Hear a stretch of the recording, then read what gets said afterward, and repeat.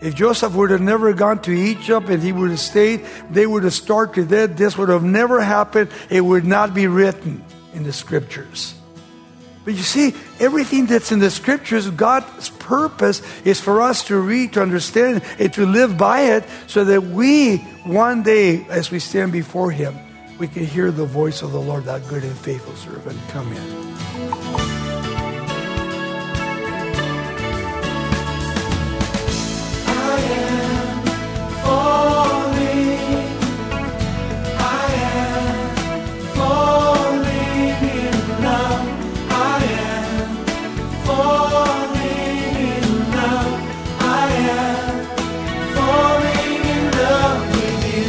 Welcome to Somebody Loves You Radio, the Bible teaching ministry of Raul Ries in Diamond Bar, California. We are so glad you've joined us today for our continued focus on the faith legacies of biblical believers. Today, Raul will ponder the inspiring reconciliation between Joseph and his brothers, long separated by a single sinful choice. Exploring how Joseph's suffering spared others from death, we'll see that his story points to Jesus' sacrifice on our behalf, and his family reunion provides a hopeful glimpse into our future. In Genesis chapter 45, here's Raul Ries. Joseph, a type of Christ.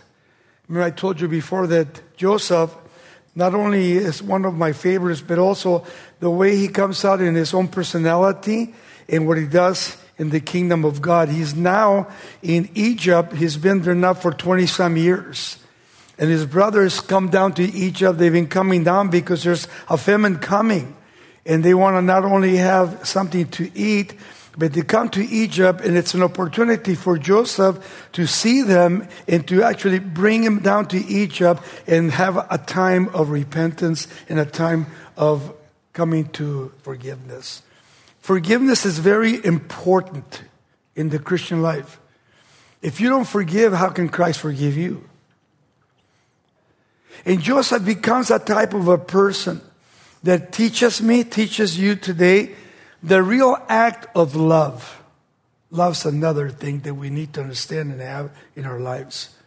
Because true love forgives. And yet Christ is one of the greatest saviors in the world. Joseph, when you study him, he's that of Christ in his own personal life, because he's coming to that place where he has to forgive his brothers, and he does forgive his brothers. And we're going to study that this morning. Joseph is coming to that place now where he's going to reveal himself to his brothers. Let's begin in chapter 45, verse 1. And then Joseph could not retain himself any longer before all those who stood by him. So everybody standing by him is his brothers and these guys that are Egyptians that are taking care of not only of the kingdom, they're soldiers. And they're standing there, and Joseph is here watching his brothers and watching these guys. He says, "Go out from me." So one stood with him a while, and Joseph made himself known to his brothers.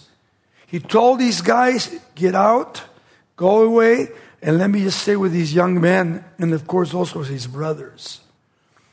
I mean, how would you feel when you don't see your brothers for 20-some years, and all of a sudden you see them, and you recognize and you know that they were the ones that sold you to the Egyptians because they didn't like you?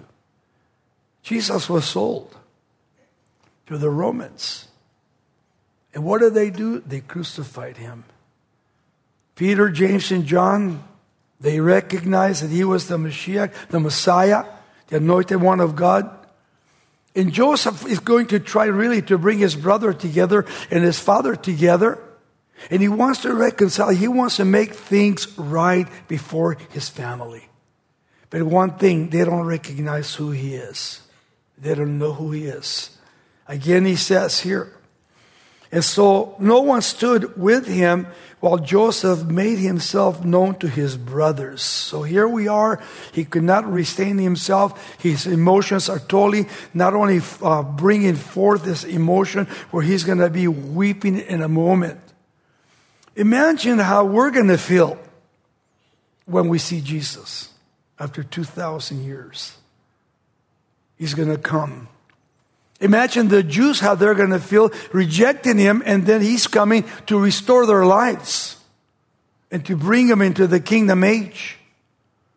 And Joseph must have gone through all these emotion in his life, recognizing, here are my brothers, the one that sold me to the Egyptians. They're the ones that hated me.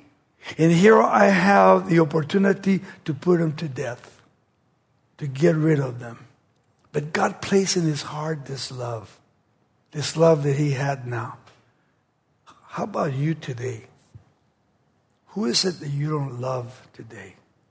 Christ doesn't hate anybody, but he loves people. And maybe you feel like you can't forgive. Maybe you feel like that person can't forgive you for what you've done to them.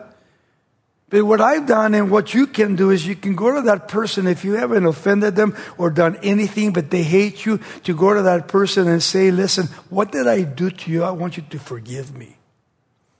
Taking that step of faith, taking that step with the love of Christ, that you're doing what is right and biblical in the Word of God, and that is to forgive even your enemies. That's a hard thing to do, believe me. Look at verse 2. The love revealed here to his brothers. And Joseph wept out loud. Now, weeping for us, when you do a funeral, somebody dies, you see people crying. But in the East, when someone cries, it's like they're yelling loud. You can hear them from, if we're here and they're in the lobby, you can hear them screaming, yelling, in tears, emotions. My father, my mother, my wife, my husband has just died. And it's important that we understand when we read the word weeping here, is weeping out loud with deep emotion because I love them. And now they're gone. Well, here's Joseph. He wept out loud, and the Egyptians in the house of Pharaoh heard him on the other room. They go, man, why is he weeping that loud? Remember, Jesus wept twice, one for Lazarus, and the other one, he's looking at Jerusalem, recognizing that Jerusalem was going to be judged by the Romans, that Titus would come and destroy the city of Jerusalem.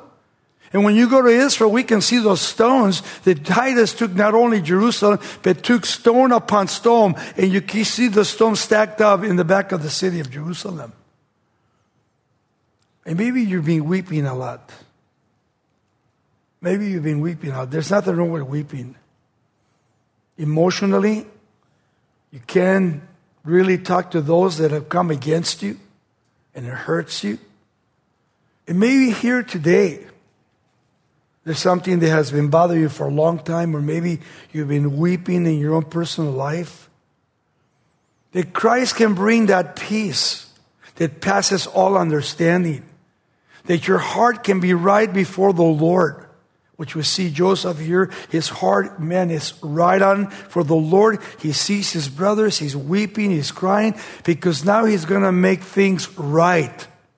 They were supposed to make things right, but he takes that initiative to make things right and to love them and to forgive them. This is needed in the church today like never before. He goes on in verse 3, and he says, and Joseph said to his brothers, he makes himself known. I am Joseph. Notice, I am Joseph. Does my father still live? The first thing that he does is asking about his father. Jacob. Is he still alive? Israel. Governed by God. He's very old. He's going to die soon. But he wants to make sure out of all those years that his father was alive, he wanted to see his father. Because he loved his father. And then he goes on and he says, but his brothers could not answer him, for they were dismayed in his presence. They couldn't talk. They couldn't believe that this was Joseph. They thought Joseph was dead. Joseph was gone. And imagine how they must have felt standing back looking at Joseph. And here is Joseph showing love to them and saying, my brothers, how is my dad? And he wanted to hear not only from them, but they couldn't speak.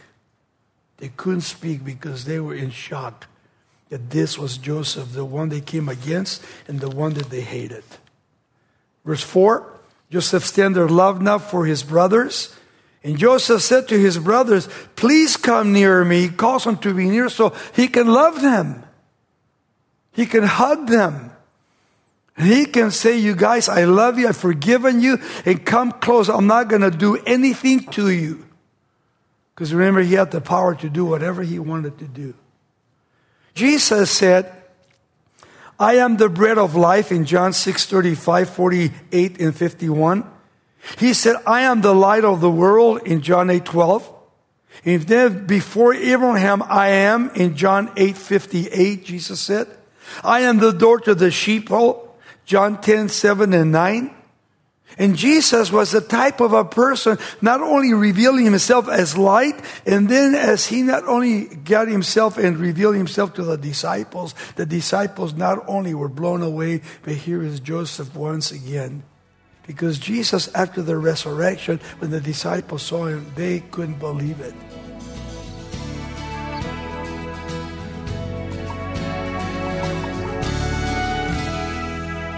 This is Somebody Loves You Radio with Raul Ries.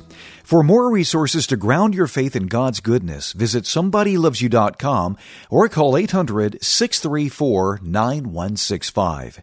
Raul also invites you to join him this November on a Holy Lands tour called Footsteps of Paul. Check out our website, somebodylovesyou.com, for more details. Now back to the final part of our study. So here are his brothers. I am Joseph, your brother, whom you sold in Egypt. You see, he says, you guys sold me into Egypt. I wanted you to know that. Why? Because I have nothing against you. He could have never said this, but he said it. He said to them, I am Joseph, your brother, whom you sold into Egypt. How do you think this guy felt when he said that? Is he trying to get even with us? Does he want to remind us? No, he wanted to let them know because he was forgiving them. He was forgiving them. Just like Jesus forgiven you has forgiven me. Coming from the world, things that we did, that Jesus was able to forgive me and continues to forgive me. He takes my sins, He casts them as far to the east to the west and buries them in the deepest part of the ocean and remember them never, never again. We're the ones that are constantly remember ourselves. Paul says in Romans 8:1, therefore there's no condemnation to those who are in Christ Jesus. We are in Christ. Don't let the devil condemn you. Jesus wants you to repent, but if you keep going back to the same sin, something is wrong. Here Joseph is making things right with his brothers, and his brothers are going to make things right with Joseph. They begin to see that Joseph has forgiven them, like Christ has forgiven you and forgiven me.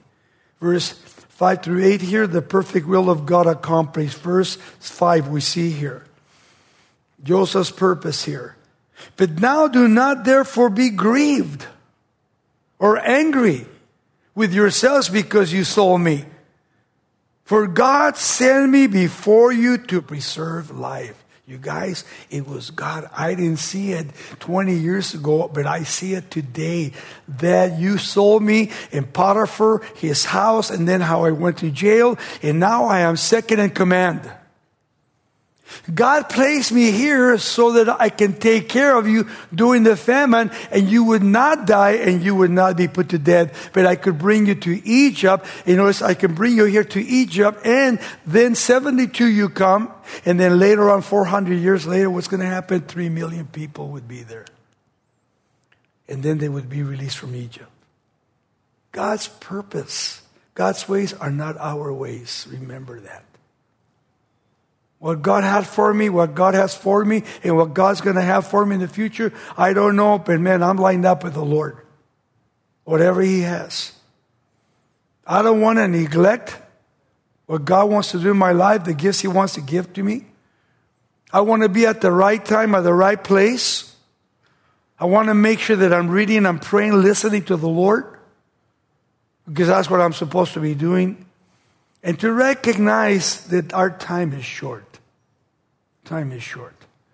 Jesus is coming. We need to be ready. Ready to meet the Lord. Ready to say, I have done thy will, O Lord. Jesus said that. Father, I am doing your will. You want me to go to the cross? I will go to the cross. Thy will be done on earth as it is in heaven. I pray that today God will speak to us in such a powerful way that when we leave here, not only we've learned, but begin to practice what we preach. Begin that people can see that we're really fully committed to the Lordship of Jesus Christ. Joseph was 39 years old at this time. In verse 6 he says, and these 2 years of famine has been in the land, and there are still 5 more years, so 7 years, in which there will be neither plowing nor harvesting. There will be a shortage of food. But listen, I am Joseph and God has provided and I'm going to take care of you just like Jesus is taking care of us. The world will suffer because God's going to judge, but with us, the Lord is going to take care of who? His sheep, His lambs. God has called us, He saved us, He's taking care of us. And then check this out what He says in verse 7. He says, and God has sent me before you. To do what? To preserve posterity for you in earth and to save your lives by a great deliverance. He tells them the purpose of God sparing them. Using Joseph.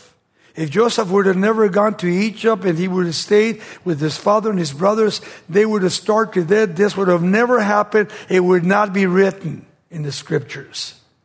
But you see, everything that's in the scriptures, God's purpose is for us to read, to understand, and to live by it so that we, one day, as we stand before Him, we can hear the voice of the Lord, that good and faithful servant, come in. Come in. One day we're going to stand before the Lord. And we're going to have to give an account of our lives. And we're going to spend eternity with the Lord Jesus Christ. And then sadness is those that will never be there. Because they rejected Jesus Christ as their Lord and Savior. In verse 8, he says, so now it was not you who sent me here, again, but God. God sent. God is the one that sent me here. That's why I'm here. Imagine what they're thinking in their minds, what's going on in their hearts. Thinking, wow, we never knew that God was in control. God is in control of all of our lives here. Don't ever think He's not in control. He's always in control of my life. This is why if I'm not walking in the ways of God, what does He do? Because He loves me. He spanks me. As a father, as a parent, you spank your children because you love them, not because you hate them. And God will continue to do that in my life, in your life. He wants you to walk that narrow, straight line. Not the broad way, the narrow, straight line. So that one day, as we walk that straight, narrow line, we can hear the voice of our Lord, that good and faithful servant. Again, verse 8. So it was not who sent me here, but God is He, has made me a father to Pharaoh and the Lord all his house and ruler throughout the land of Egypt. And he was in charge with Potiphar. He was in charge in jail, remember? And now he's in charge with who? With the Pharaoh. Because he's a leader. He's a great leader because his number one priority was who? God. God is priority. Man, God has to be our priority. Nothing else. Everything else is secondary. God first, family second, and whatever else is number 3. But if God is not your priority, everything will be out of order. But if God is my priority, everything's aligned. Everything is done by God Himself. There's order in my life. And when there's order, there's rewards. God rewards His faithful. And I would pray and hope this morning that God will not only bless you, but that you would bless him by giving your full attention to him. To give him everything that you have in your life. That he will be the one to not only take and balance your life, but you come to that place where not only you know that you're doing what's right like Joseph, but you'll be able to love people that maybe you don't love today. For God so loved that he gave. You need to learn how to give yourself. Verse 9. He says, hurry and go up to my father and say to him, thus saith your son Joseph. In other words, go with him and tell him what I said. God has made me Lord of all Egypt. Come down to me and do not tarry. Imagine. He wants his father to come down because now Joseph is in charge of everybody. Second in command.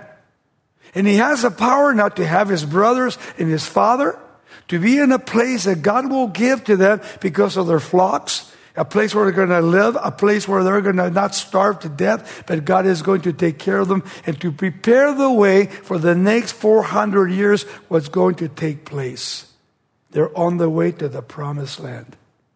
But that's going to be a little while, 400 years before it happens. Verse 10. And you shall dwell in the land of Goshen. Notice. But I guess what he says here in verse 11, there I will provide for you. There it is again. I will provide for you again.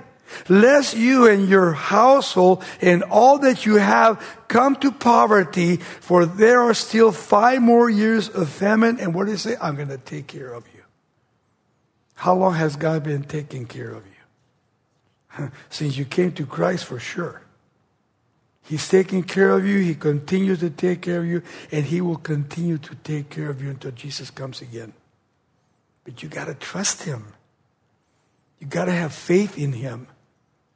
You got to stop having unbelief in your heart. And you need to be loving to people. You need to be kind to people. And you need to understand that God has called you, he saved you, and now he's going to use your life just like he did Joseph, and just like he did his brothers. He goes on in verse 12. And behold, your eyes and the eyes of your brother Benjamin see that it is my mouth that speaks to you. So you shall tell my father and all my glory in Egypt and all that you have seen, and you shall hurry and bring my father down here. He wants to make sure that he hurries up. He wants to see his father. And that's what we do. Lord, come quickly. Lord, come quickly. Please, Lord, come quickly. Look at the world today. Verse 14. And then he fell on his brother Benjamin's neck. And what did he do? He wept, and Benjamin wept on his neck. There's a reconciliation. It's a uniting of brothers. Like one day we're going to stand before the Lord and we're going to be weeping. We can't believe what he's done in our lives. And when we get to heaven, there's no more weeping.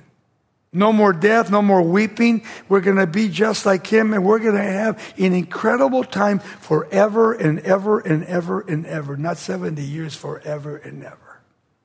And then he says, verse 15, moreover, he kissed all of his brothers again, and he wept over them, and after his brothers talked with him. 4 times he says that he wept, and they wept.